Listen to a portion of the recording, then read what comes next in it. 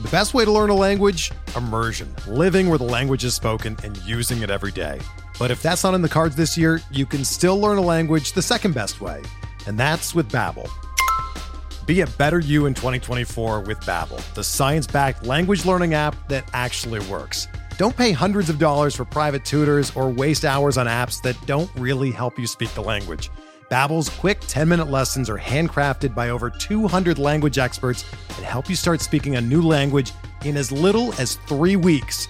Babbel's designed by real people for real conversations, and their tips and tools are approachable, accessible, rooted in real-life situations, and delivered with conversation-based teaching, so you're ready to practice what you've learned in the real world.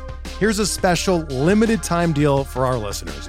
Right now, get up to 60% off your Babbel subscription at babbel.com/Blue Wire. That's 60% off at babbel.com/Blue Wire, spelled BABBEL.com/Blue Wire. Rules and restrictions apply.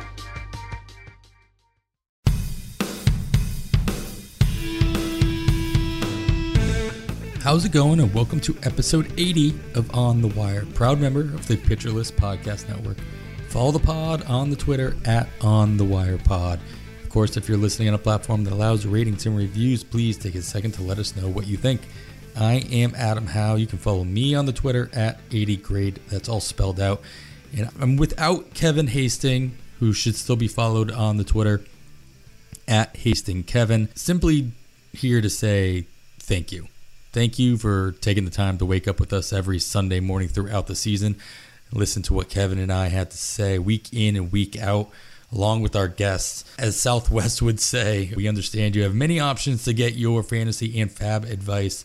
And we greatly appreciate the fact that you take ours and that of all of our guests throughout the season. This show is built around the amazing community that we have within the fantasy baseball industry, and we will continue to incorporate voices from every sector that we can get our hands on to get different insights, points of view, strategies, specialties to spotlight throughout the offseason and into 2023.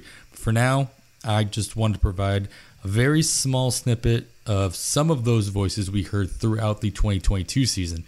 There's no way I could actually incorporate clips from every episode, so I do apologize if I missed your favorite one. Please don't be shy to let me know if that was the case, but I do hope we're able to put together, even somewhat haphazardly, a good mix of voices that may have helped you along the way to be successful in 2022 through the fantasy baseball. So with that, please enjoy this clip show of the 2022 season as we wrap it all up. Ariel, thanks so much for taking the time to join us. How are things going for you now that your projections are finally out in the wild for everybody to see, and you're probably not getting bugged about it as much as you were leading up to it? Well, first of all, thank you so much for having me on the show.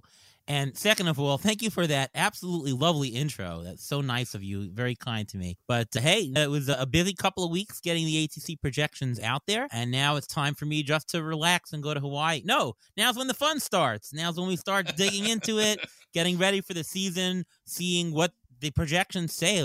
It was a mad dash just to get out the math, and I'm getting messages from people, hey, ATC really likes this guy. I don't even know that because I'm just starting to dive in myself.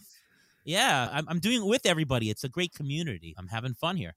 That's good. That's good to know. That's you really just like you put that together, you spit it out, and you're like, it's like you wrote a book but didn't remember any of the words that you wrote. So you're like, all right, now I need to read it. It's an algorithm that I have. And it's not me. Ariel Cohen, the analyst, is not the ATC projections. That's an algorithm here. And then it's, of course, my job as the analyst. And I'm separating the two. I'm the projections guy, but I'm also the analyst. And now I have to see, okay, do I agree with some of these projections? Do I not? In general, with projections, you want to agree with them more than you don't, right? You don't want to go very far off projections. Even if you say, I really like this guy, well, don't change the projections all that much. But hey, I have an eye myself. If I think the projections really discount a player because he was injured last year and the projections really don't bake that in. Me as the analyst can say that's something that has to improve in projections. So that's where I stand with that, I think. Kevin, let me push that onto you. How strictly are you, and should other people, do you think, be utilizing these projections, especially like in ATC? Let's just stick on that one specifically. I have really tried to get more and more strict each year the past several years. At First Pitch Arizona this year, Ariel was doing a live recording of Beat the Shift with Derek Carty as his guest. So obviously they're talking projections. And I asked them a question. If there was ever a scenario where they would go against their projection, and Derek Carty's response was, why would you want to? And I repeated the question, and he said the exact same thing. Why would you want to? And that's what that's really sunk into me. Now, Ariel made the stipulation there. If there's something going on where you think the plate appearances is going to vary to a substantial degree one way or another, that might be the instance where you would make that adjustment. But you're not really adjusting the projections in that instance. You're only adjusting the playing time, right? So that's really sunk into me. The other thing I will say about this is I hear if you go strictly by projections, you can expect to finish mid-pack. My response to that is no, because that would only be the case if everybody is, and everybody isn't. Like you just said, we all think we're smarter than the projections, and some people are, depending on their other Phil Dussault has his own algorithm, but that's still projections, right? They're just not ones that we have access to. Yeah. So I don't believe that's the case because other people aren't following them. Like the article you just referred to, last year's, every single player I mentioned in that article going both directions. The projections were better than ADP. Yeah, I actually just wrote an article, do my yearly comparison of projections, and one thing I noticed is that if you only followed ADP and you basically just did what the market did, you would have lost $2.7 per player in terms of auction value. If you would have followed projections, even an average projection, you would have lost only $1. Everyone loses money in an auction because there's players that jump up from the waiver wire mid-season, so what you draft is not going to be $260 worth. It's going to stay at $260. There are players that go in and out, so you expect to lose. But the projections did a lot better of not seeding as much value as ADP. So 100% in the long run, following projections work. I say that it's okay listen, it's a game here, and it's part of your fun. If you say, I really like this guy, no problem. Adjust his projection and draft to that number, and that's fine. But if you find yourself doing that too much, you're going to end up doing this and this. The ATC long-term projection is the best bet that you're going to have in the long term. And so you're not going to be able to beat the computer in the long term. Maybe for a player here and a player there and 3 out of 10 players, sure. 7 out of 10 players, you're going to be much better off by sticking with projections. And the other thing I'll say, though, about projections, and people don't understand this concept, it's more about a hit rate than it is about magnitude. To be successful in using projections, you don't have to, oh, wow, I really projected he was a $30 player, and he was a $30 player. That's not the strength of projections. The strength is, do I buy the guy at ADP? Do I actually pay market or not? Is it a hit or is it a miss? And projections on the whole do a great job of saying, yes, he will return more than the market says. No, he won't. If you buy him, he will lose money for you. So projections, and that's why ATC really works really well, is because it's a crowdsourced projection and it really minimizes the failures of picking players. So, that's the advice about projections in general. It was a 15-team DC, so do or die, 50 players, 50 rounds, that's it. And a lot of people, several first-timers. So it was cool to get these people we're talking seasoned veteran players that I know, but they've just never played on NFBC.com or been involved in these draft and holds, which is foreign to me until 2 years ago. I never really heard of it either. So it was a weird experience to try to express to my good friend Joel. I've known him since, we used to listen to Stone Temple Pilots Core in the basement. I remember we were begging for a snow day in 1992 in the basement, 93. And he was always a good dude, but I got him to play in this draft and hold. And he's, what is going on? I don't get this. Like, I'm supposed to draft these players now and hope it works out later. Like, how do you develop a pitching rotation? should I have 10 pitchers? Should I have 12, 15? A lot of questions for newcomers. So I think there's a lot of confusion and uncertainty when it comes to draft and holds for the general fantasy baseball public. Yeah, I agree. I did my first, I don't know if it was my first ever, but I did my first few 50 rounders on an NFBC last season, and it was a wake up call for sure. Like the strategy is completely different. It's fairly different. There are a lot more things to take into account and that you really can't be thinking about or shouldn't be thinking about in a fab league where you can drop guys, pick up guys, and make changes throughout the course of the season. So you can't do that in these drafts. So you're stuck with what you got. Yeah, I miss that. I miss that a lot. I think I'm a fab guy. I'm not quite sure yet, but early returns in my experience of doing more types of formats. I've done everything now, best ball, DCs, whatever. I've done them all, points leagues, head-to-heads. I think I'm a fab guy. I think I rely on the fact that I can make moves during the season and strike when the iron is hot. Is that what they say? Strike when the iron that's about right. Yeah, sure. The cooking gets warm. I don't know. Something like that. All I know is that I was also jealous of Kevin at first pitch because he was in that auction draft. I popped in on that auction. It was a live, real time salary cap draft. And I was like, whoa, people are bidding and saying things in real time and they're going back and forth. And this thing was so intense and fast paced. I was born for it. I'm like, why did I choose the best ball draft? What a regret for me. So I will definitely be doing that type of draft if I get the chance, especially in person. It's a huge difference as compared to just sitting in your chair online. Oh yeah. We had Jeff Erickson was the auctioneer. Oh, he nice. Kept that thing moving. He did. Impressive, Jeff. Kudos to him. Jeff has created an aura around himself, and people just know that if Jeff's going to be your auctioneer, your draft is going to move along. I didn't know that until I saw him in action. But Jeff Erickson, I was very impressed by you. Not that I wasn't already impressed, Jeff, because I know you're listening to this. You listen to every episode of On the Wire.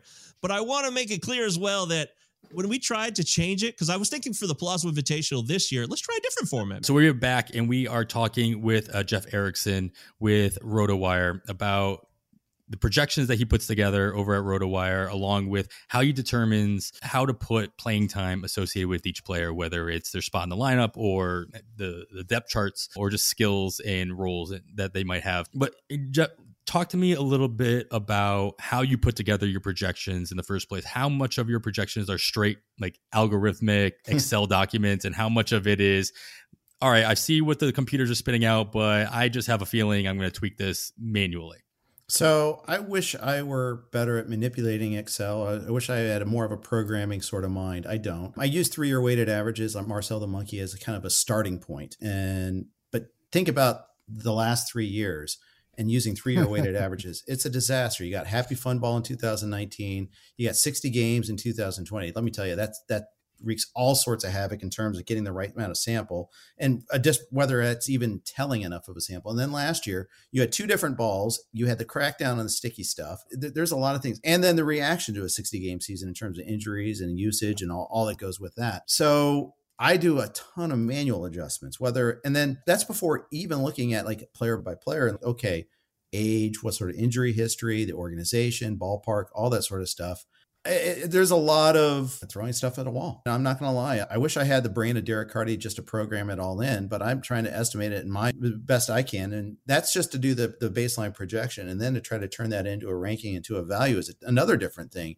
How much do you factor in like the declining stolen bases in the game? How much more are you going to value those stolen base guys? Same thing with saves. There's the same amount of saves are in baseball, but they're dispersed among a lot more different pitchers. Our ability to roster those saves has diminished over time because of the Rays and the Reds and the Mariners and other teams like that. We need a lower target number now to hit our category targets. But so long story is I'm trying a lot of different things to try to adjust that player's projection, whether it's playing time as well as his output. Well, this isn't even considering the rumors that we're hearing right now with the CBA rule changes that could go into effect in 2023 with the larger bases and the banning the shift and the pitch clock and all that. Doing projections going into 2023, does not sound like a lot of fun based on the variables that we might be. It's difficult. You got to remember, what we're still doing is trying to do projections for fantasy baseball, though. If it's not fun, then you probably need to find a different business. I complain about it sometimes, just as I complain about the value meter during football season, but it's still a fun act. It's a fun job. I don't have a real job, so I want to maintain that. But it's a layer of complication to say. All right. And as I mentioned, we are going to talk about streaming pitchers. We talked about streaming hitters last week with David Mendelson. And now, of course, we've got Michael Simeone, SP streamer himself, to talk a lot about streaming pitchers in season, whether you're in a 12-teamer, 15-teamer. So first and foremost, Michael, we are a FAB-oriented podcast. Throughout the course of the season, we make recommendations on who you should be picking up, whether it's for pitchers, hitters, categories, what have you. So let me ask you in general, what is your personal overall FAB strategy typically? Do you target certain positions? Do you spend all your time streaming different either pitchers or hitters, or any other kind of ideas of how you utilize your FAB throughout the course of the season? Yeah, in terms of spending, I don't like to be the one who spends a ton of money. I try and keep it to, I don't want to go to triple digits. I'll put it that way. I'm pretty conservative, basically, but I'm going to go against my entire brand here. And I actually try to really good, obviously injuries happen, so it doesn't always work out and you need to do what you got to do. But I actually try and build a really good rotation, and I actually prefer to stream hitters for my teams. So I tend to really target that because I feel like it's easier to add hitters weekly and get counting stats that you need, as opposed to pitching where you could get blown up in two categories easily and basically lose out on the whole week based on one outing. And I know that's actually becoming popular within the high stakes industry, where a lot of people are leaning more towards streaming hitting, and it makes a lot of sense. I basically actually got into what I do because I'm in a points league, and that's completely different, where you basically have to stream pitchers to win weeks because you get so many more points with pitching compared to hitting. But in real typical FAB leagues, I'm actually really targeting hitters more so than pitchers. Obviously, if I do have to stream pitching, I will. When you're looking at 2-star pitchers compared to 1-star pitchers, I'd much rather take a good matchup with a 1-star pitcher than a 2-star pitcher, in my opinion. And yeah, and that's really it. Again, the problem with FAB is it's so hard to talk about because it's so situational based on your team. So it really depends on what's happening with my team at the time. But coming out of a draft, I'm hoping that my rotation is good enough where I don't really have to stream that much. Yeah, I think it does make a lot of sense to stream hitters throughout the course of the season, if for no other reason, budgetary reasons, because you can typically, even in a 15-teamer, and we talk about it every week in season, the waterfall bids are extremely important. And if you can have 4 or 5 options at a certain position or looking for a certain stat that you're trying to stream, you can convince yourself that, listen, I don't need to spend $90 on this one guy. I can put in a bid of $40 for all 5 of them, and I'll get the one that I want, and I'll save $50 of FAB, be able to use next week, or to use it on that 2-star pitcher. Because here's the thing, there are only so many 2-star pitchers that everybody's going to be targeting. So everybody's going to be spending up. There's only so many guys going into the closer role on a given week that people didn't grab the week before, that everybody is going to spend $130 on Julian Merriweather. I feel bad beating that horse a little too much every single week, but it's a pretty prominent example that we've all lived through. But then you also have your Tyler Naquins of the world that don't work out in that moment as well. Kevin, do you think that going into 2022, that we've talked about your FAB strategy and how you budget week in, week out, do you think that anything has changed for you going into this season from what you've either taken away from 2021 versus just how you see the player pool working out, or with I know you're very confident. I think a lot of people are, but the schedule, not knowing what's going to happen, and the rules that might change, the balls that might change. Are you planning on changing that up next year, or are you going in with the same FAB kind of mindset? I'm going in with the same mindset, but I already think we may need a backup plan as well, because everybody talks about this now. And we're looking at our pitcher streamers 2 weeks ahead. Everybody started talking about that last year. So are we looking at 3 weeks ahead now? Or should we start looking at, maybe the guy that got roughed up and had a horrible matchup and I have an extra spot and I want to grab him and stash him, not even having any idea what I'm going to do with him for the next week or two. I think it's going to be really interesting because generally for the past couple of years, I've loved streaming pitchers. I mean, you get blown up once in a while. You got to have a nice base, protect your ratios with, as Nick likes to say, have your 4 guys you can throw out there every week. They're in your lineup and then be looking, because my big thing with streaming pitchers is someone in your league is doing it. So if somebody comes up and has a couple of good starts and sticks, he's not going to be available. The person that was streaming him is already going to have him rostered. So I think to some extent we do need to be grabbing these guys, and the opportune time ideally is when they have a good matchup coming up. But I think it's going to be harder to do than it has been in the past, with pretty much everybody looking to do the same thing. It is still my plan going in, but that might have to vary off of that a little bit. Quick break. All right, so we're back, and like I mentioned before, we are going to be talking the majority of, or the rest of the way here, talking about hitters that we like to stream, or the idea of streaming hitters, to whether it's to gain extra stolen bases, to play matchups, if you need a power surge. And a lot of people end up doing this in the last 2 months of the year. But really, if you're playing April the same way you play September, you can maximize the amount of plate appearances you're putting forth, rack up the counting stats, and hopefully not do anything to damage your ratio, your batting average, or your OBP, depending on the league format you're playing in. But before we get into that specifically, Minnie, let's get your take on what is your overall fab strategy typically, not specifically about hitters, but just what do you, when you're going into a fab league and you're playing the weekly fab game throughout the season, what are the targets that you're specifically looking for? Are you thinking about fab while you're drafting, or are you using fab as more of a way to fix, problems that your draft caused you, or is it just filling injuries? Talk to me about how you view fab and how to use it. A little bit of all the above, like what you said. I obviously, when I'm during my draft, I'm not necessarily thinking about it too much, but during the season, I'm looking to use it to plug in holes, because sometimes I don't know how my team's going to play out until the season starts. And if you draft, an example, maybe you draft Giovanni Gallegos and Alex Reyes is the closer, and you're like, oh, shoot, that was a bunch of saves I thought I had right there, and now I'm going to actually be struggling in the category. So I got to go find a closer.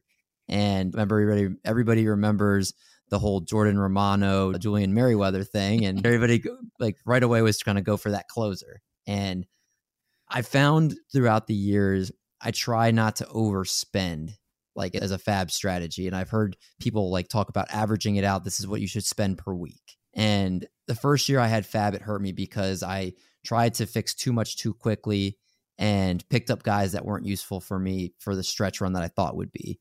So next year I did a lot better with that. But I think overall, I use it to fix problems and to address positions or, address needs that I didn't get in the draft that I'm seeing play out during the season. But I'm trying to not overspend, and I'm not trying to be like, oh, this is as weak as I'm going to throw a third of my fab on this guy because he's going to fix everything for me. A lot of times it doesn't work out. So just be very smart with how you spend. And a lot of times, especially too, if you wait out until later on in the season when people haven't spent as much, then you can easily outbid guys for players that are going to fill that role. So a lot of things I've learned along the way with that. Yeah. And of course it matters on how active your league is. Mm-hmm. I was in me and Yancey were texting the other day, Yancey Ian, and we were talking about how funny it was. We were in an OCQ, we were in an online championship qualifier last year together. And there was a stretch run in August, not even September, where we were the only two people bidding for 3 or 4 weeks straight. It's like there were nobody else bidding in this league. What is going on? It's like people just check out. They just check out. They forget. Stuff happens, especially, and I'm guilty of this in one of my Fantrax leagues, because it was the old last year I had one league on Fantrax and a bunch of leagues on NFBC. So all my attention went to the league, the format that I had all the teams on.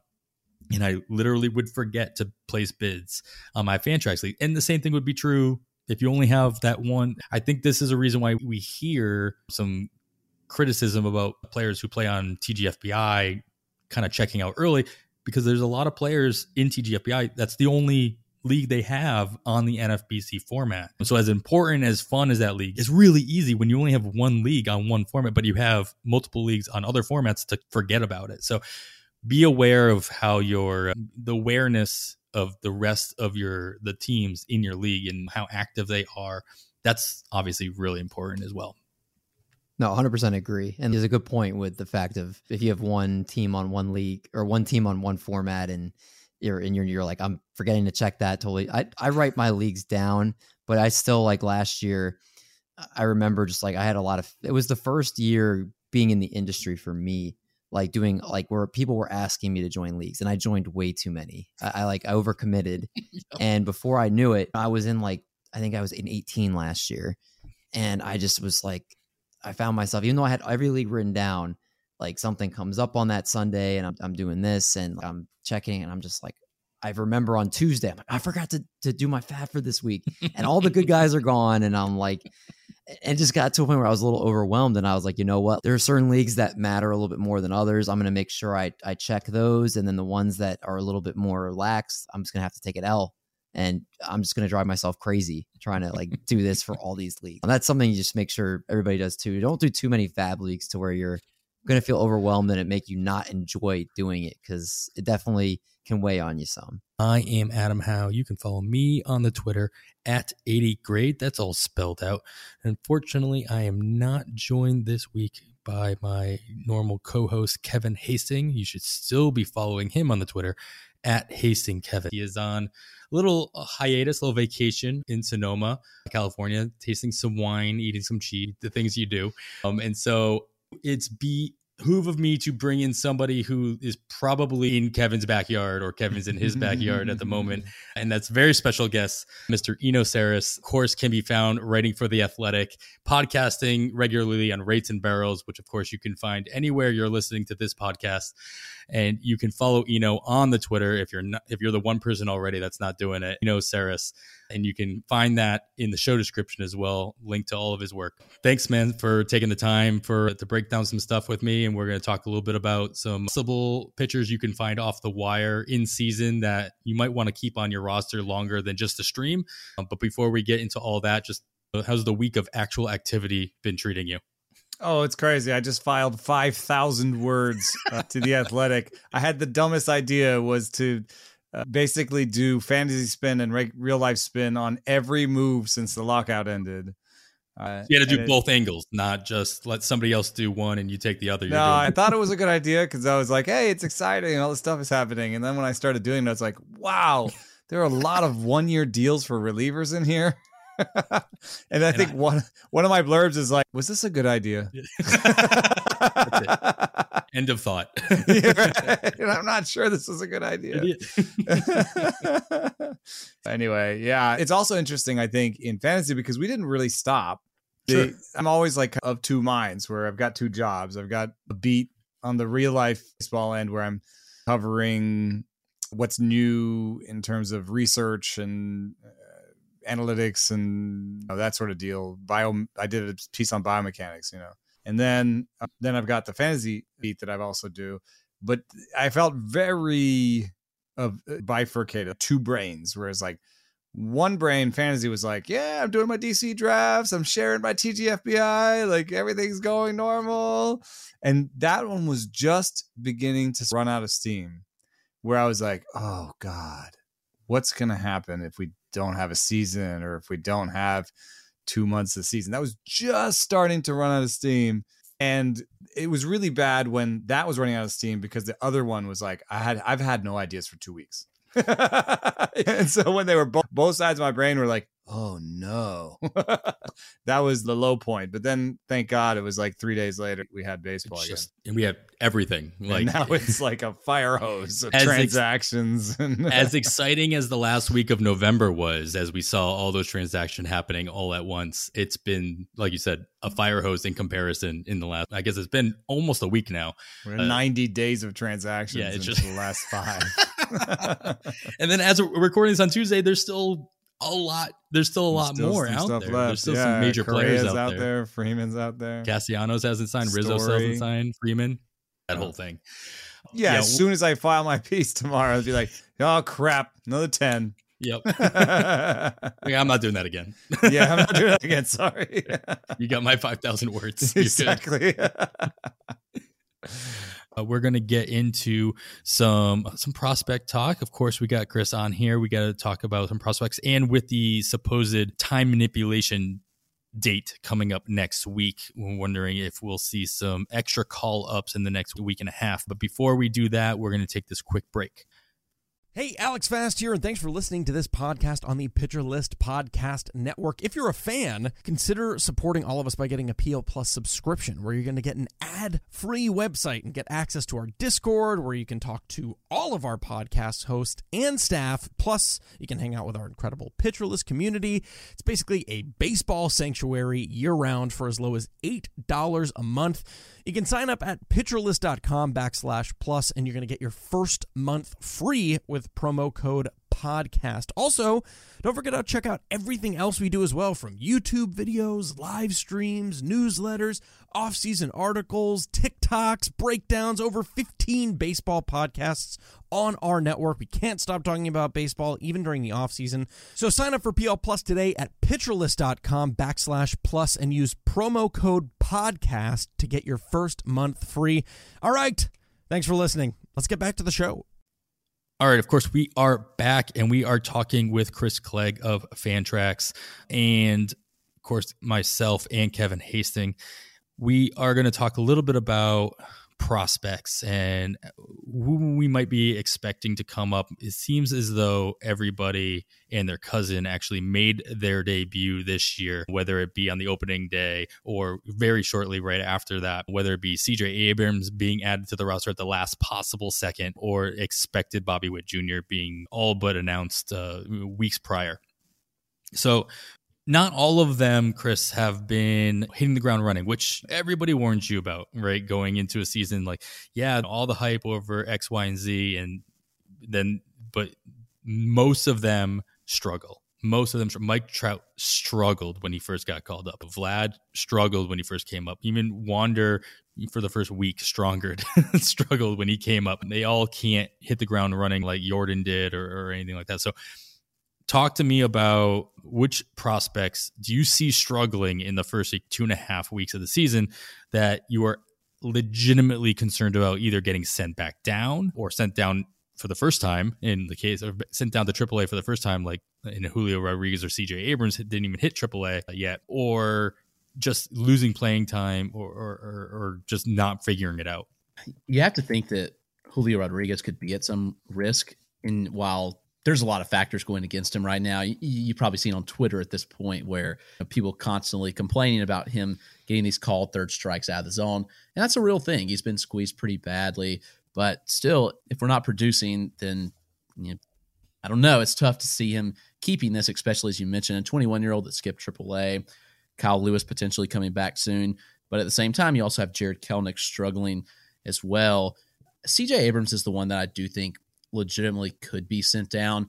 He wasn't ready, in my opinion, while Rodriguez much more ready. Abrams coming off a major injury last season. This seemed like such a desperation move by the Padres, just to get him up there to try to force something. It's not like they could just continue to open up the checkbook and get the next guy. When Tatis went down, they've ponied up for several big contracts recently, and couldn't really see them doing that right now. So they thought Abrams was the solution. To me, just not quite ready. He needs a little more seasoning, and that's okay. That's not to say anything negative about Abrams, who was very good at AA last year before getting hurt. But to me, when you're coming back from injury like this, to me, you need more reps in AAA. So I could see him going down to AAA and getting some work there. So Abrams, I think, is at risk. And it's interesting. Most of these top guys have really struggled. Actually, every single one of these top prospects that are in the majors right now are struggling. Some of the rookies that are performing well aren't the huge name guys, but for the most part, all of them are struggling. And I think that's normal. I think people put too high of expectations on them. Not everybody comes up and is Juan Soto or Ronald Acuna Jr. and hits the ground running and is just elite from day one. there's such a transitional period for prospects when they do get called up. Major league pitching's so different. They can attack hitters so much differently than minor leaguers. Not to say that's anything against a minor league pitcher, but there's a reason that the pitchers are in the major leagues, and we see them just be able to attack these hitters a lot differently. Velocity's higher, command's better, spin stuff, all that stuff is better for pitchers in the major league. So we often see these hitting prospects especially come up and struggle. I do think that with time, we'll see these guys be fine. I really do think Julio Rodriguez will be fine. I think Bobby Witt Jr. will be fine. Every one of these guys is going to be okay in the long run. But this year, I could see some concern, especially early on as we're talking. It's a small sample, but it's still something to factor in because a lot of these guys were moving up draft boards considerably towards the end of draft season, especially once we found out Rodriguez was going to make the roster. Bobby Witt was going very high in drafts. So you paid a pretty big capital for some of these players, and they're not performing. So what do? It puts you in a tough spot, but I think you have to hold, at least for now, knowing it's a small sample. There will be an adjustment period, but it makes it tough, especially, if you have a shallow bench and you need players that are performing. So it does make it tough with prospects, but as always, there's an adjustment period. I think they'll be okay. I'm not overly worried about many of these guys, other than Abrams is one who I do think could be sent down just from the standpoint of he just needs more work at the minor league level, in my opinion, because he didn't really get that last year, and just the jump was pretty significant. Yeah, he's up for a very specific reason in San Diego. And when that reason no longer exists, when Tatis comes back, where does he even play? He was called up and didn't even play in the opening day game. A prospect of his caliber and his name, and everybody was just chomping at the bit to see him, and they didn't even play him. So there's an obvious reason why he's there. Kevin, you talk about a lot about the aggressiveness that you see yourself about dropping players, something you got from 2020, you carried over to 2021, and you expect to carry over to 2022. How does that aggressiveness to drop either underperformers or players that you don't expect to figure it out and be a positive impact to your roster in these prospects this early on in the season, depending on, like Chris said, depending on the draft capital that maybe you put in, or maybe you're not putting any stock into the capital that you put in? I think it's even harder right now this season at this particular time with how dead the baseball is. How much is that contributing to some of these guys' struggles? Because a lot of people are struggling that aren't rookies. So that makes it much more difficult right now. So I think, at least right now, I'm still holding on to these guys, at least for a couple more weeks. We got to see what happens with this ball. I don't think they can keep it this way. We had the whole ban on sticky stuff last year because pitchers were dominating too much. And supposedly the humidor in every stadium was supposed to help in some ballparks with the ball movement. And the run scoring environment, even when you adjust for ballparks and weather and everything at the time of year, is down so much that this is not going to stay this way. And I expect something to change relatively soon. Don't tell the Cubs this, by the way. They did not put get up the memo. 21 today. Exactly. That was absolutely crazy. So I think in most years, with the intentions I had coming into the season, as you said, of being willing to cut bait sooner on players, I probably would be considering it at this point with some of these guys. But due to this deadened ball, I'm putting it off for a couple of weeks. Not just about dropping players. Like, what about just not starting them? That's where I'm at. Yeah, I'm not starting a lot of these guys. I have a team with Bobby Witt Jr. and Julio Rodriguez on it. They're both on my bench. It's hard, man. That's a hard thing to do when you're trying to be disciplined. And that's probably some of the best advice that we could probably give is just not only disciplined in your draft, but stay disciplined in your roster construction throughout the course of the season. And that's your active roster and your bench construction. Don't be just because, like, I drafted Bobby Witt in plenty of 5th round, 6th round, 7th round, depending on the format. And I don't have a problem putting him on my bench and hoping that my, 15th or 20th round backup, my middle infielder who's shortstop eligible, can fill in the gap where Bobby Witt's not doing. Yes, of course, he could figure it out at any time. And you could miss out. You could miss out on that half a week of production. That's in a hitter's scenario. That's the worst case scenario. You miss out on 3 games of just what you think Bobby Witt could do or what J-Rod could do or whatever. In the pitcher, you miss 1 start. Like, it's more likely it's a rotation spot. And so don't be afraid to stash them on your bench, even though you paid high draft capital for sure. Yeah, exactly. That's the fear. Everybody has that fear of missing out. And you might miss a couple of home runs and a couple of stolen bases from a guy, but hopefully that's, even if he's on your bench, that's a good sign of things to come, and you get him in there once you see it happen. It's like when we talk about when we talk about looking for pitchers that are going to have 2 starts, not this week, but next week, you're bidding on them in Fab now to stash them on your bench. You're not bidding on them to start them. Like, your prospects and your guys that you did all this research for over the offseason, you got to trust yourself on that a little bit and hold on to them. Just put them on your bench and see what they can do, and they can get it back up. But you don't have to start them in your starting lineup every single week. Let's go to the other side, Chris. Like, who... First of all, of the ones that are, you named a couple names that you might be, you said CJ Abrams you're worried about. J-Rod is a worry, but who started off slow that you're just not worried about at all? They could turn around yesterday and you wouldn't be surprised. Honestly, like most of them, I feel that way. Spencer Torkelson's one who we've seen him coming around now. He's getting to the power, which is great to see. He's making better contact, and that progression has been good. I think we see Julio Rodriguez get there too. He's just been very passive, and his discipline is so good, which has led to those strikeouts, just getting deeper into counts. And he's selective. He knows the strike zone so well, and he's just been getting squeezed by it. He just got to swing and be more aggressive. The good thing is he's got 4 stolen bases already, which is impressive. He runs really well, and he defies like everything about like sprint speed per se. Like, he was like a 50 grade runner who got better throughout his time in the minor leagues, where he just got faster, and he's got such a will to run.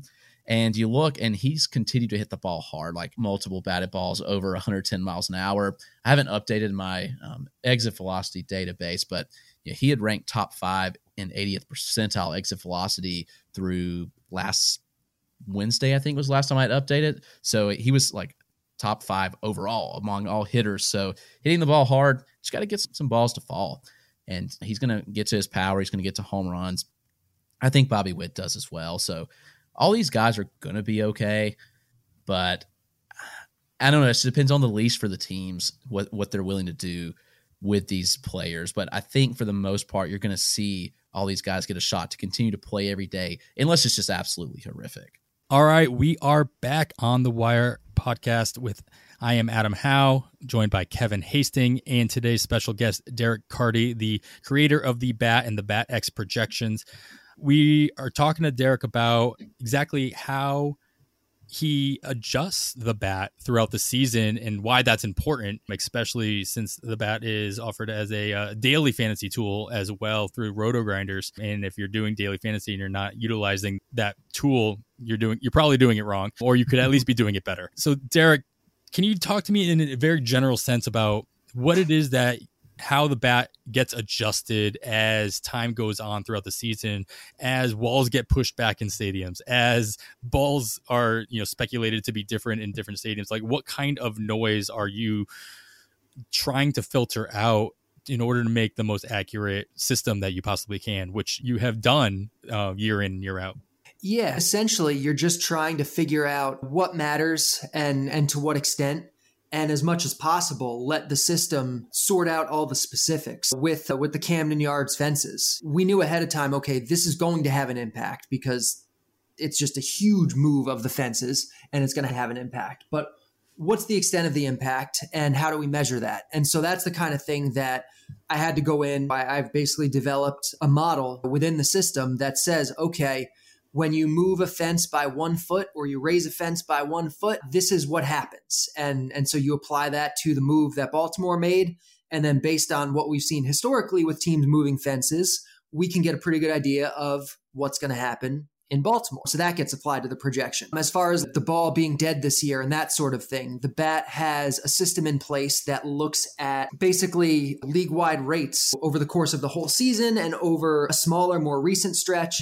And so it looks at those two things. It adjusts them for context, obviously over the smaller stretches or early in the year. There's going to be things to account for. When it's looking the first week of April, trying to figure out, okay, what's going on with the ball this year? We've seen mostly aces so far after the first couple days, but we've also had cold temperatures. Maybe we haven't seen any Coors Field yet. So like it'll adjust for all of these things and say, okay, once you adjust for it, this is what the league-wide strikeout rate is, the league-wide home run rate, the league-wide BABIP, walk rate, whatever. And then it will say, okay, based on past tests that I've run, or that the bat has run, it knows how stable each of these things are, how long it takes before you can begin trusting them.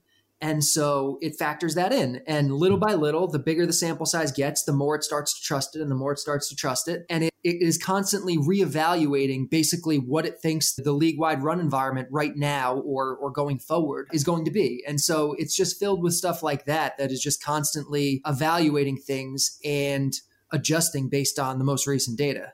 Yeah, I think that the thing, especially with the bat and just projection systems, that update throughout the season. I know not all of them don't, like Ariel Cohen's that told us early in the season, he doesn't update his throughout the course of the season, but I know there are multiple ones that do, is the fact that these projection systems with the bat specifically, you're taking so many of these things into account that I think a lot of people take that for granted, and they create noise or they listen to noise where they don't have to, especially like on Twitter or just wherever. And if you find a projection system that you trust or that has put up historically good results like the bat has in recent years, that maybe you're able to put a little bit more trust into that and go off on your own. If that's not what you do, like I know it's not what I do professionally or just, and so I want to give a shout out to that, just that aspect of the game. Kevin, how do you utilize, if you utilize projections at all throughout the course of the season, especially ones that get updated like the bat, compared to how do you use it in preseason? And we talked about that a lot before the season started, how important they are, at least as a jumping off point. How important are they to you when you're looking at Fab for on a weekly basis, never mind just rest of season?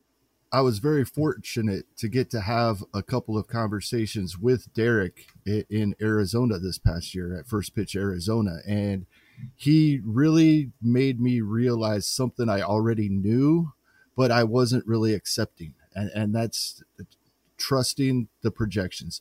Things that we think I have a reason that I like someone more than they do or they don't.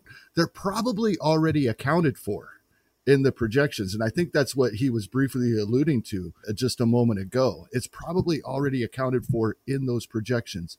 Other than with, I think the only thing is if we see for a good reason that there's going to be a difference in playing time, plate appearances, innings pitched, that the projections have not incorporated yet, that's really the only time that I'm going to think I know more than the projections do in season now as well.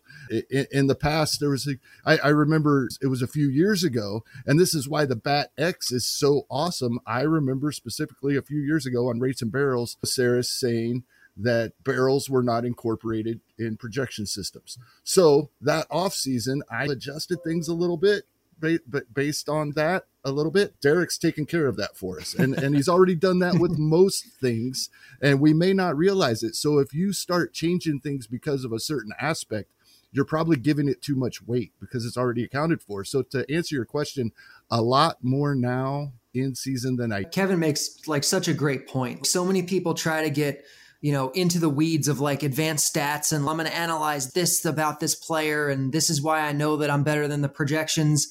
And it's like the projections know these things too, but they're not inherently biased the way the human brain can be. And it's accounting for these things in a systematic way based on what we know about how much these things matter and how they impact performance based on what has happened over years and hundreds of players that we've seen this data for. So yeah, one of the most important things I always tell people is just understand what goes into a projection.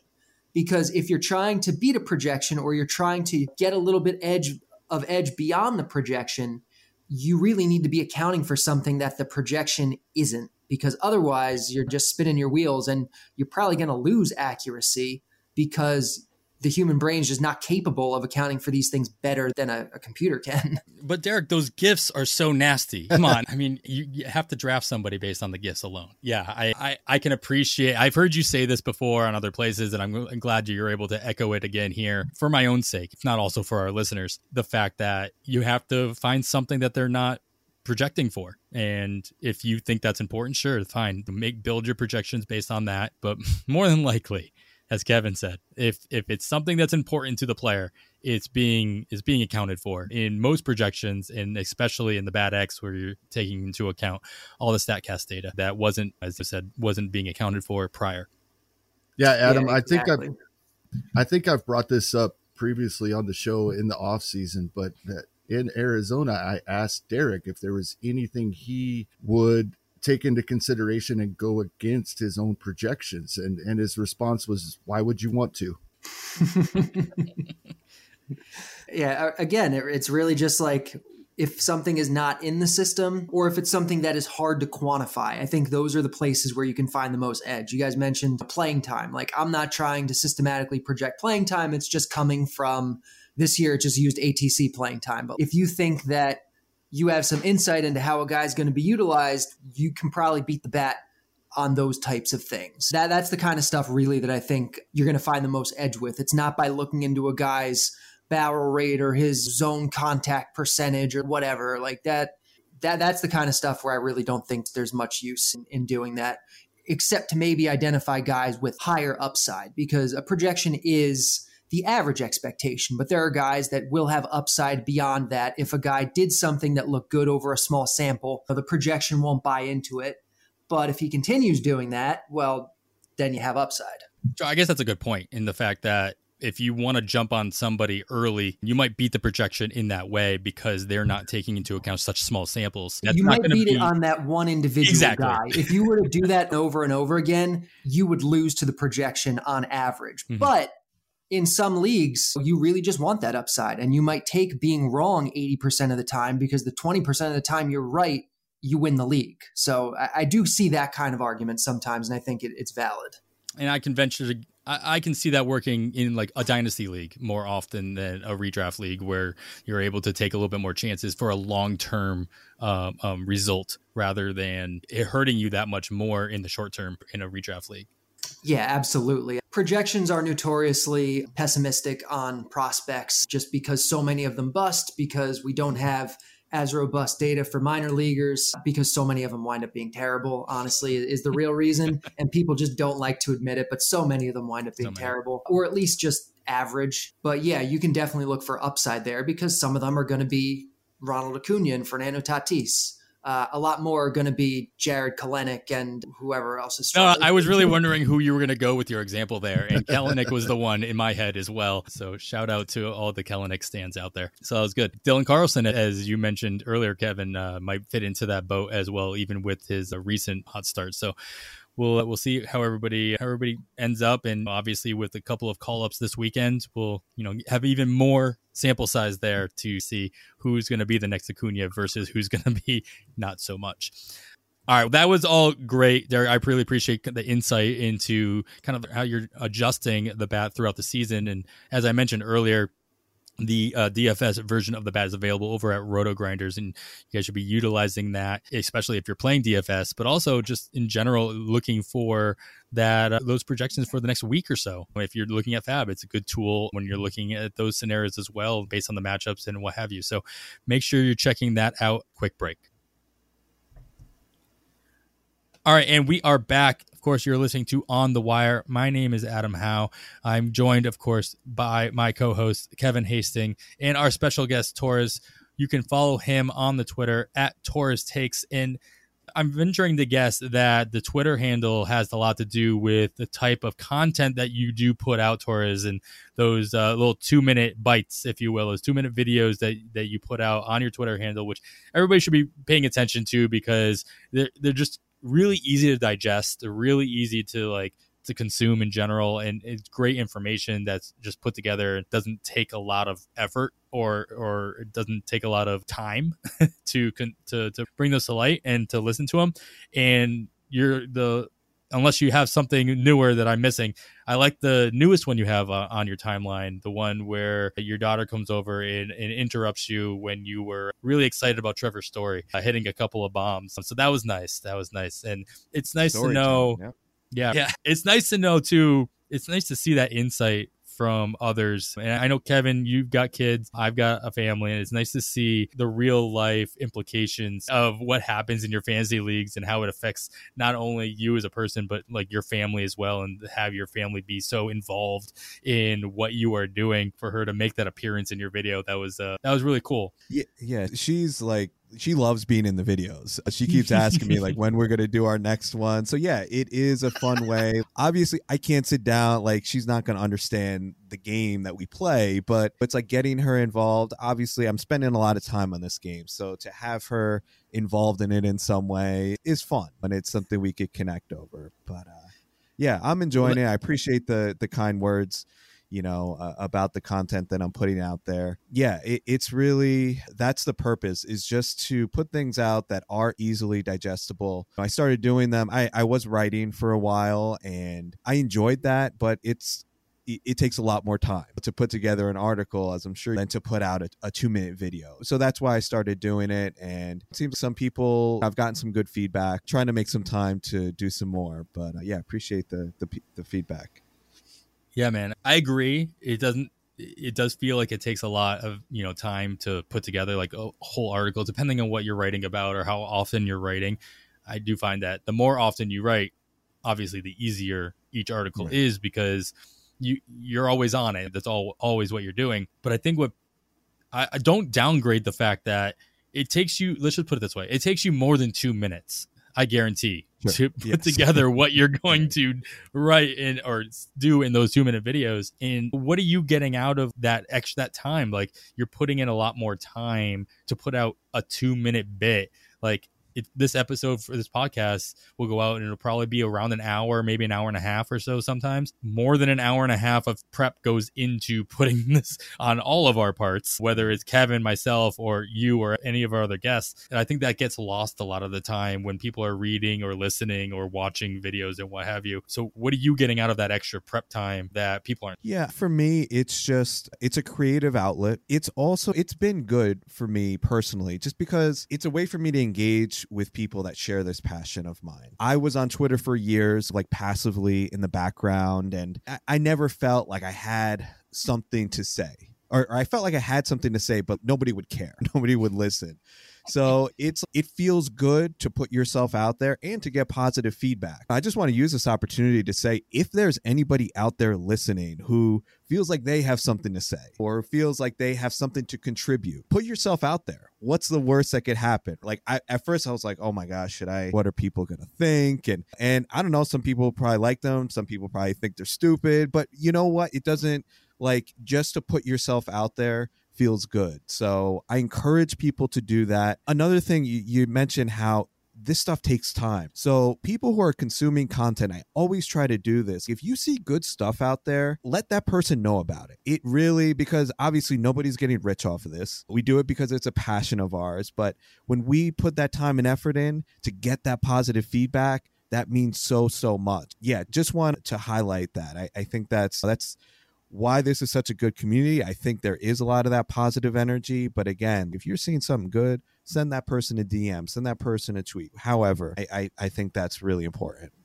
Yeah, if you like a podcast, throw a review on their podcast stream. Absolutely. I'm just saying, that's just an option. That's all I'm going to throw out there. Yeah, I think I touched on it before, and just creating content, in my opinion, is, from our perspective, as we are creating content as we literally speak, like, for me, I think regular content creation just helps me almost more so than our listeners or readers of my articles or what have you. And it just keeps me more knowledgeable about the players and the leagues and the things that I'm doing on a regular basis. And so I commend you for not having, as I said before, like having a home. You're just doing this on your Twitter account and you're not doing it anywhere else. Like you said, you were writing before, but just doing your own thing right now. But I commend you for doing that and just staying with it and not having that, I don't know, motivation is not the right word, but like that forced motivation of having an employer, if you will, and still doing it because it should help you stay nimble and stay on top of your what you're doing, as you said, not doing it to get rich, but obviously you're playing in some leagues where there's a decent amount of money on the line and you're hoping to at least win them or at least get in the money. So I think that's beneficial as well. So to echo what you're saying, if you're out there and you have something to say, you could find it beneficial to just put it out there. And yeah, there's a ton of podcasts out there. Yes, there's a lot of voices out there in general, but you can always have more. And again, if you're just doing it for yourself, then what's the harm? If nothing else, somebody's going to find it. Yeah, and as far as I see here in the notes, I'll answer this question about not writing for an established site. I was for a while, and their Razzball is fantastic. But I think, and I just wanted to relate this to a larger point, I try to be very cognizant of my limits. Like, I know right now with what I have in my professional and personal life, like, to take on another responsibility, a thing that I have to do, would tip the scales too far to one side, where, like, something would have to suffer in my life. So I think, to relate this to fantasy baseball, like, we need to know our limits in terms of like how many leagues we're playing, right? I'm very intentional about the amount of leagues that I play in because I know that if I'm taking on too much, my performance is going to suffer. And thinking about as it relates to even fab, we got to know our limits there. Don't be the dude that's spending $900 or the woman that's spending $900 of your fab in the first few weeks and then wondering what the heck happened. Like, you got to live in the moment, but you also got to have some foresight. So just wanted to kind of put that out there, this idea more in general, just knowing what your limits are and putting boundaries in place. Yeah, Kevin, that kind of goes toward a question I was going to ask you as a follow-up. You and I, we're at Pitcher List, and we exclusively put all our content out through Pitcher List. You do two things, if I'm not mistaken. You do this podcast, and you do your fab article every week. What stops you from venturing forth even further and using your expertise to dive into deeper questions or more regular articles? Do you have that same idea that Torres is talking about, knowing your limitations, or is it just something you're not? I doubt it's something you're not interested in, knowing you, but is it more of that limitations question? 100%. Exactly what Torres just said is the reason for me, because I would love to. And you talked earlier about the time zone change. When I get to Hawaii, I may be able to at that point. When the West Coast games end at 7 p.m. my time, I can do things in the evening after my daughter goes to bed and get them ready to be published very early the next morning, when right now there's no way I'm doing the 3 a.m. that these guys are doing to get this done. So that it is possible, and I would like to explore that going forward. Maybe not this season. We're going to be the All-Star break's approaching and we getting settled for a couple of weeks, but next season for sure. Yeah, I think that's something that completely valid as I look at my own writing schedule and realize that I probably do a little bit. I probably stretched myself out a little bit, definitely last year, and I don't think I cut quite back enough as I look at my schedule for this year. Is I do a couple of those articles that Kevin you were talking about. I have 2 articles a week where I wake up at 5:30 in the morning so I can get them out at the right time, and rather than stay up until, because I'm on East Coast time, and the worst part is I'm in Indianapolis, so I'm on the most western edge of the East Coast. So the sun stays up the longest, but it doesn't mean I can stay up the longest as well. So yeah, I'm not saying that if the right opportunity doesn't come along, I wouldn't consider it. I just maybe have to quit my job or give my kids away, or keep your options open. Yeah, no, I'm kidding. I would never give. I love my kids. They are fantastic props in my videos. They're so great. I love you went a good direction there. I thought you were going to say, I'm kidding, I would never quit my job, but you went in a better direction than I would have. All right, man. This is great. This is a great insight into just.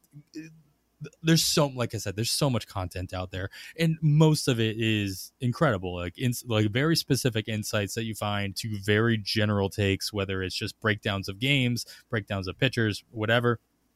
And if you got an insight, even if you've already seen somebody else do it or a version of it, yeah, I agree. I say just go out and put it out there. You get one, and maybe it's your aunt that you haven't talked to in a while. Fine, it's something. I will say that is the worst. Like, I'll put out a poll. I put out a poll about whether people refrigerate their peanut butter or not, which got the most like Twitter connects or whatever they're called of any tweet I put out there. And then I'll put out what I thought is the most useful information about some stolen base statistics that I've been looking up. And I'll get 4 or 5 likes out of that. I'm like, what is going on here? But you know what? The information is still useful to me, so I'm still going to continue to put it out there whenever I possibly can. And I'm going to ask silly questions about peanut butter in refrigerators as well. So we'll see what gets more follows as time. All right, we are back. Of course, you are listening to On the Wire. I am Adam Howe, joined, of course, by co-host Kevin Hastings and today's special guest, Jason Martinez of Roster Resource. Jason, we're going to talk to you a little bit before we get into kind of the implications of a lot of the trades that happen. I want to make sure, since we got you on the show, that we pick your brain about what you do. And this is a pretty typical section of the podcast, but you do something very specific, and you've been doing it for quite a while now. You've gotten pretty good at it, I would say. But I want to make sure people are aware, and we talked about it a little bit at the start of the show, but I would love for you to go into a little bit more detail into the process that you take to making the adjustments in Roster Resource, making those lineup adjustments. How do you adjust those lineups? How do you adjust the depth charts when roster moves are made, not only during the trade deadline, but as you mentioned earlier, in the offseason as signings are made, or as players don't get signed and there's a vacuum and you have to fill that vacuum. You still have to put 9 people in that lineup, whether or not they deserve it or not, or you think they're going to be there at the end of the offseason. In my head, I'm always picturing Orlando Arcia is the starting first baseman for Atlanta after Freeman was not signed before the Olsen trade or signing. Talk to me a little bit about do you have any help doing this? Is it all you all the time? And do you have any other secret inside information that you're not telling us about? No, it's me, and it's a one-man show for when you're looking at those roster pages. I have some help with the payroll pages, which is something that I was doing for a while. And then once they brought the luxury tax stuff in, I don't think I want to get into all this stuff. It's just too much. And a guy who's been helping me, John Becker, has been helping me. He's been helping me for 10 years, maybe with little stuff here and there. I think he's been helping me since he was 14 years old. So yeah, I think he's 23 now.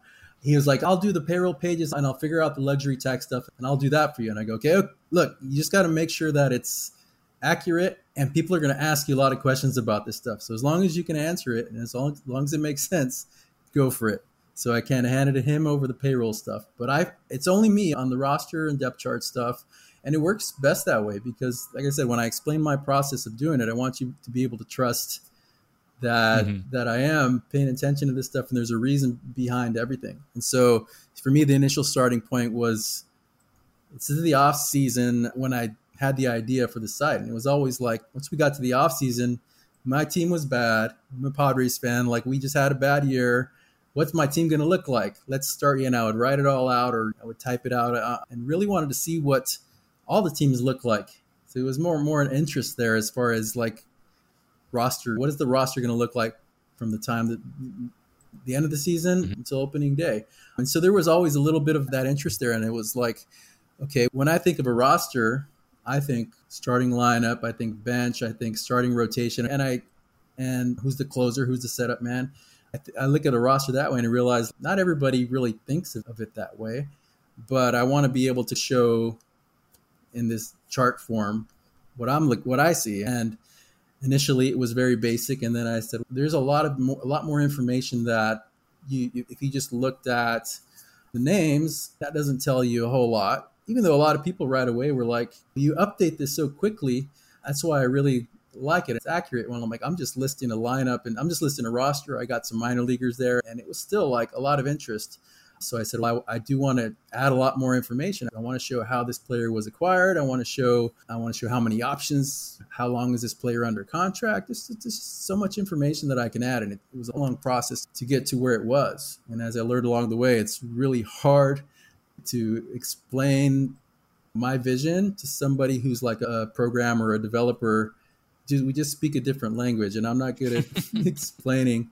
And it really took until I went to Fangraphs, where they actually took my idea and just said, all right, we're going to take what you've done and we're going to move it to Fangraphs. And then little by little, it really started coming into place where it was like, yeah, this is it. This is what I want. And it seems like a lot of people understand it. And yeah, like I said, it's really It's fun for me to strip everything down at the end of the season. And like you said, Orlando Arcia as the Braves first baseman.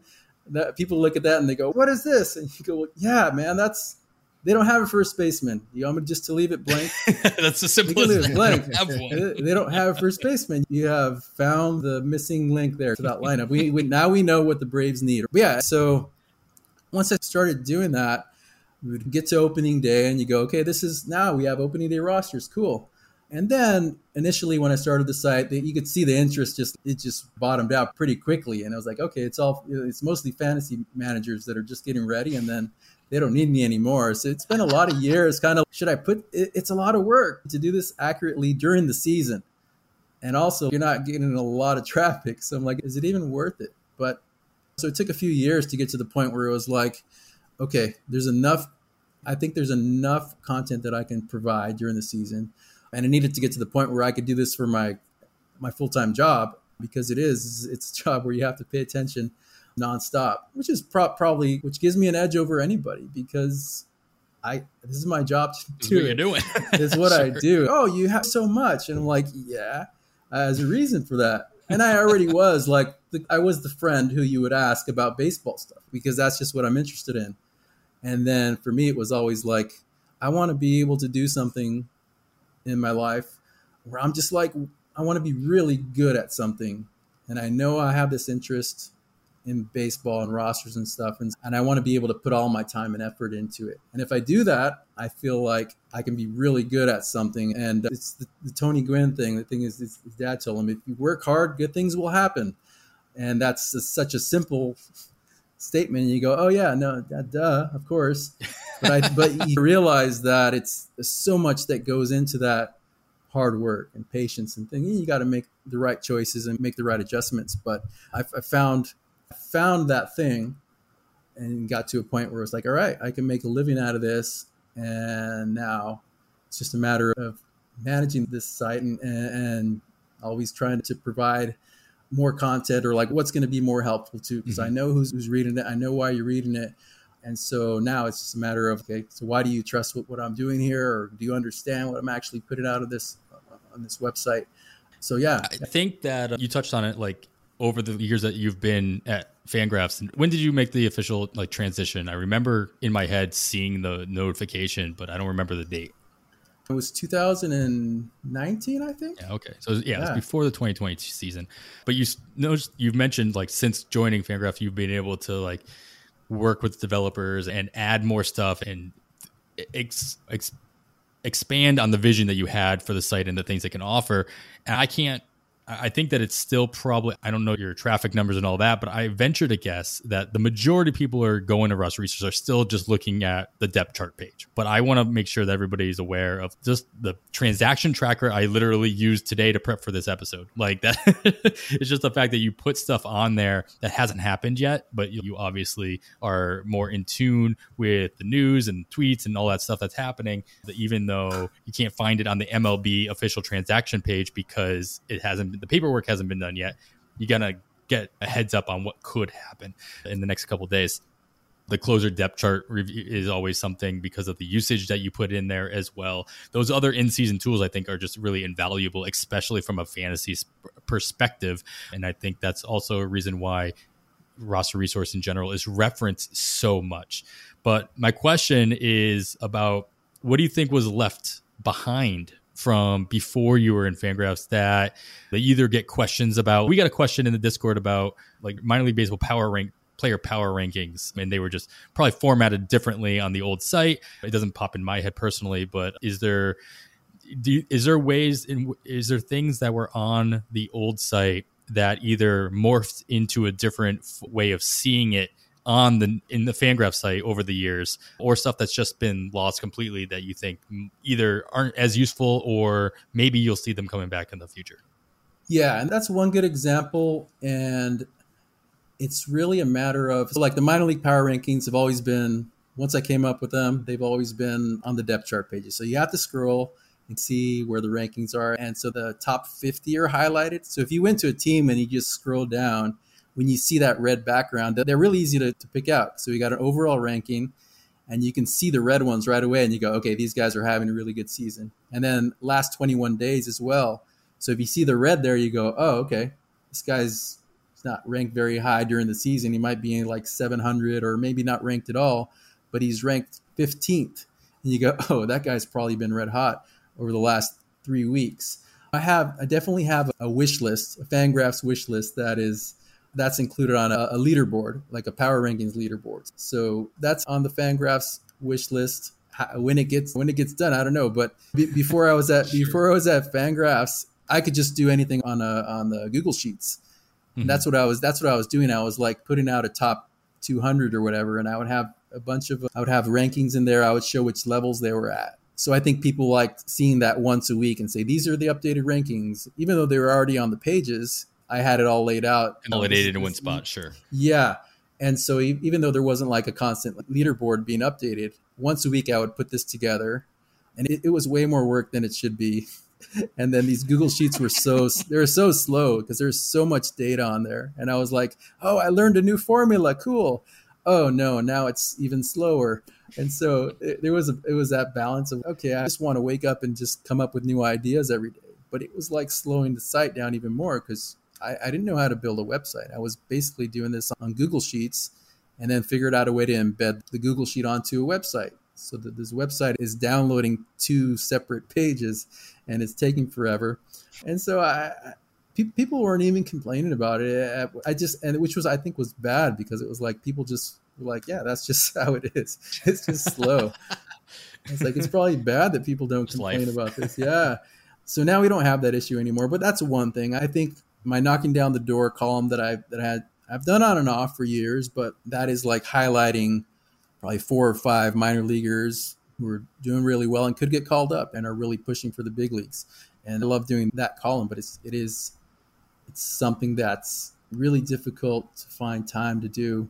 I was trying to do a live stream for a while. I want to do a podcast, and it's just like reality hits during the regular season. And it's the stuff that keeps me away, keeps me busy though, for the most part, from early in the morning until late at night. It's a long day, but it's also like I have time to do a bunch of stuff in between. It almost feels like an 8-hour day, but I'm doing stuff early until the game's end, and I'm updating closer stuff and a closer depth chart, and it just really. So I think of it as that. There's that one game like in Chuck E. Cheese I remember where you put in the coin, and you're trying to push all the coins over, and it's you keep putting the coins in, and all these coins are there, and they're just not flowing, they're not going over the top. But at some point you put one coin in and then boom, then they all just start rushing in. And I've been thinking about it that way, where I was at that point, like, yeah, I can do this. And I think it finally got to the point where he just pushed it too far. And I'm like, all right, I can't do that.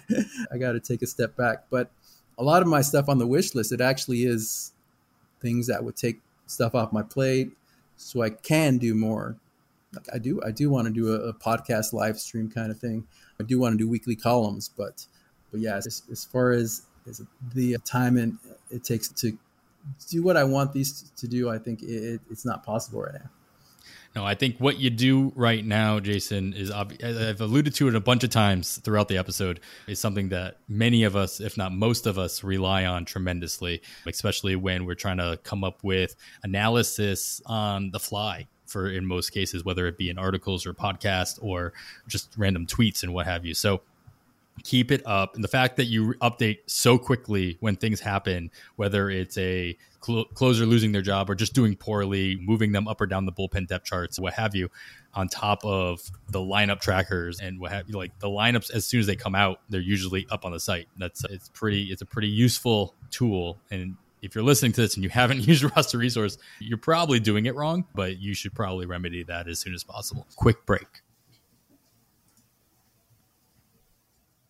All right, and we are back. Thanks for joining us. You are listening to On the Wire. I am Adam Howe, joined by Kevin Hastings and Jake Hausker, the 2019 NFBC auction champion overall. Jake, I want to talk to you about that season. It was a magical season. We've talked to Kevin about his magical 2020 TGFBI overall champion. There are very few people who can hang their hat on that coat rack and say, hey, I've got that giant check. I've got my name on the board. Talk to me a little bit about how that season went. And what I'm mostly curious about is, it's been a couple of years now. We've had a weird 2020 season in between, but you've had a full 2021, and we're halfway through, or more than halfway through now, the 2020. Sorry, we had a full 2021, and we're halfway through the 2022 season. What did you take away from 2019 that you've been able to translate into success moving forward, and what has completely changed? I'm glad to talk about this season because it's starting to feel like ancient history with the way my auctions have gone the last 2 years. And Kevin can attest because he's been in the last two leagues, and they have not gone nearly as well as that 2019 team.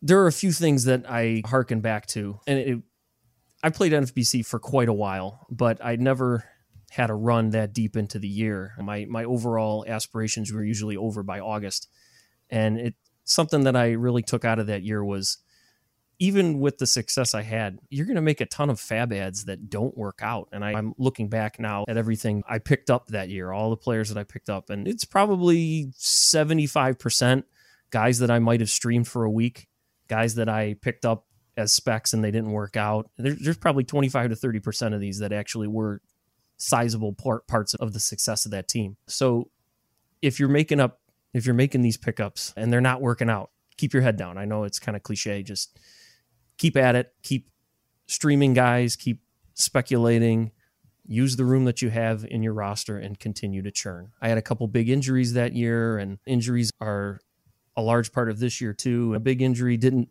sink that season. I had Mike Clevenger as my ace on that team, and he was down for a good 3 months. And I thought that season was over in May when he went down.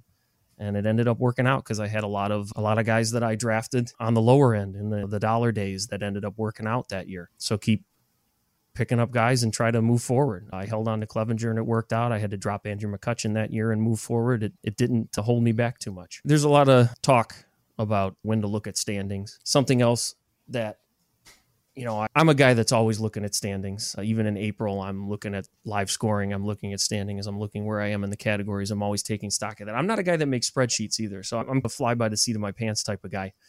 So I look at a lot of stuff, but I don't make a lot of records of it. I just keep it up in my brain. Use the overall standings as well as your league standings once you determine your team is good enough to compete. And that's something that I did with that auction team that I continue to do with any team that I think is good enough. Like my main event it was good enough, I thought, to compete for the overall. I don't think it's going to get that far now, but I'm still using the overall standings in the way that I'm making my free agent ads in addition to the league standings. I'm not saying throw your league standings out. You want to win your league first and foremost, but always look at where you are in those ratios. Look at where you are in wins and saves and Ks, and make sure you're not falling behind in anything that you can control. But I started looking at the overall standings in earnest for that 2019 team back in June. Once I determined in June that team was good enough, I was fixated on those overall standings in addition to my league standings.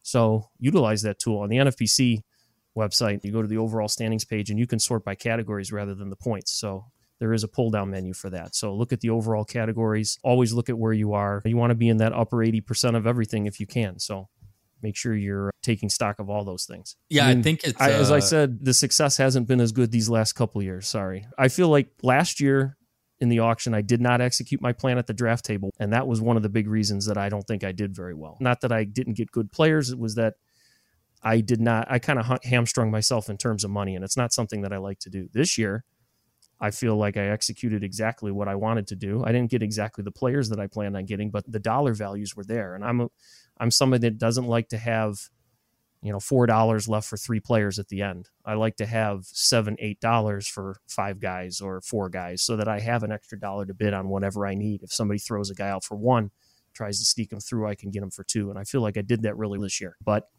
hasn't worked out. It was a lot of bad player analysis. I guess I'm pretty down in power and average and RBI in that league. So it's not been a good run the last couple of years. I'm not the ultimate authority on auctions, that's for sure. Winning an overall doesn't make you the best. Unquestionable success at a certain type of league. There's always ways that we need to grow. Just because it works once doesn't mean it's always going to work, but you got to keep trying. Yeah, we see it year in year. I feel like it's happening a lot quicker. But we hear all these stories about back in the day or like just a couple years ago, you could do X, Y, and Z. You can't do that now. Like in every year now, there's a new strategy for the first 3 rounds of a draft. Pitching is so deep now, or speed is non-existent, or this or that, or the other thing. And so I'm not too surprised to hear you say or talk about the fluctuation of strategy or of results that you've been seeing, just because with all the rule changes that we see in baseball, with the baseball itself changing year in and year out without any prior knowledge of it happening, being able to adapt on the fly has become so much more important and also so much more difficult to do so. Kevin, I'm going to ask you all the same questions. You came out of the strangest season that we've seen in our lifetime, an overall champion. Is there any, and we've talked about this on the show in the past, but like looking back now a little bit further along, is there anything out of the 2020 season that you have been able to recall and be like, hey, listen, that's what helped me. I'm going to make sure I do that again as we head into basically the start of what was the 2020 season last year, or at this point, that could help you along for the second half of the season? Yeah, 2020 being a shortened season was a very easy year to let guys go. And I told myself going into 2021 that I was going to be more aware of letting guys go and cutting bait sooner rather than later. And I probably did a little better than I had done prior to 2020, but not as well as I would have liked. And I'm still trying to do the same thing now halfway through 2022. I tried not to hold guys too long. Let them go, cut bait, get somebody on my roster. It's especially in NFBC formats where we can change our lineups on Friday. Everything may look so nice on Sunday evening after you check out your fab results and you got everybody lined up and you know how you're going to start your lineup and everything's great. But a lot of things can change by Friday. Using up roster spots by not letting guys go and having a couple of guys available on your bench that you are willing to put into your starting lineup is I'm trying to get more and more comfortable doing that. Yeah, and as we count down the days of the season, that has got to become more easier and easier to do. Absolutely. As we talked about John Birdie at the top of the show, are you dropping him or are you keeping him? And both you guys said, hey, I'm probably keeping him. And the major theme of that was, I don't want to see somebody else get him and get any possible stolen bases. On the flip side of that, though, is that you've already banked the 20 some odd stolen bases that he's already put on the board. There's no guarantee he's going to put on that kind of a streak. You have to be, in my mind, you have to be more flexible to let somebody like that go and then hope nobody else reaps the benefits of that if that's what your team needs. And that's just echoing what you're talking about, Kevin, is like being able to drop guys that aren't a guarantee to help your team, especially in the categories that you might need. Honestly, if you had Birdie this for the entire run, you're probably doing okay in stolen bases here on out. So if you are to drop them, and you could cross your fingers that somebody 7 spots down in that category picks them up, and it's not going to do any harm to you. If anything, it's just going to help because he could cut into somebody else below you who's nipping at your heels. So there's a lot of intricate strategies that you don't have control over when you do a drop like that per se, but you can hope for the best. Jake, I like your point about utilizing the overall categories. And I think that the majority of people who listen to this show understand that the overall categories, the overall standings don't work the same way as the league standings. If you're trying to win your league, obviously you need to pay attention to what especially this time of year and throughout the rest of the year.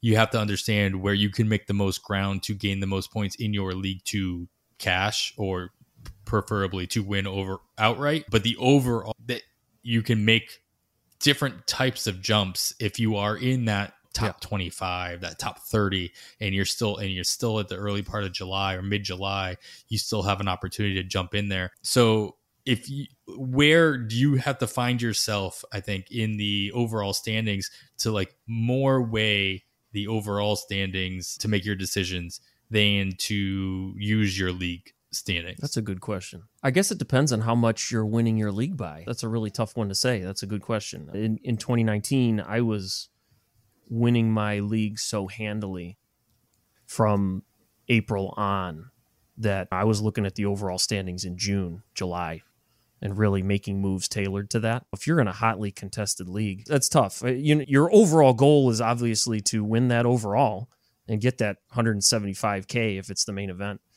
But if you don't cash in your league, if you're playing for that overall and you watch the league slip away, that's worse because you're coming in fourth in your league. You're not cashing in the overall. I would say at this point of the season, midway through July, top 75, you'd say you probably have a pretty decent chance of at least cashing in that overall standings.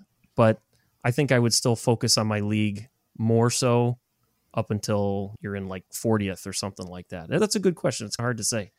And it also depends on how many categories that you really need to make a jump in those overall standings. If you're way down in saves and that's the thing holding you back in the overall, it's going to be really hard for you to make up a ton of saves and still keep your ground in the Ks and the wins. It might be better to just focus on the league. That's a really tough one. It's obviously case by case, but it's a good one to think about. It's one of the worst things to look at your league standings and then to see that like you're in even second, third, or even fourth. But the person right below you is like 10 spots above you in the overall. You're just like, what is going on? I just hate seeing them be like, oh, I'm doing so well. But why is Joe Schmo like 2 spots below me in my league, but yet 10 spots above me in the overall? It's so confusing, especially for a rookie player. And I'm playing in NFBC for the last 3 or 4 years now. So I think I've graduated from rookie status per se, at least on the platform, but it still boggles my mind when I look at them like that shouldn't never be right. But obviously the overall is, especially in the very large, even if you're playing in the NFBC 50s or the draft champions where there's hundreds and hundreds of players playing in that, and most of them have multiple teams in the overall contest. I get it. Mathematically, it makes sense, but I hate seeing it. Totally agree. And I have that happen to me more often than not. Yeah. Means I'm not building balanced enough teams, apparently. There you go. That is going to wrap it up for episode 80 of On the Wire, along with the 2022 season as a whole. Please make sure to subscribe, share, and review the podcast wherever you are listening. We will be back with weekly shows throughout the offseason with new guests and insights as we start prepping and drafting for 2023. And yes, I know many have already jumped on that boat, so we might be a week or two behind on that for some, but you can still follow along anyway. You can follow myself on the Twitter at 80grade. That's all spelled out. Kevin is at HastingKevin. And of course, follow the pod itself at On the Wire Pod. I'd like to once again thank all of our guests from the 2022 season. Look forward to having some of them back, along with new voices to hear from in 2023. I am Adam Howe on behalf of Kevin Hastings. Thanks for listening. And with that, we bid you goodbye.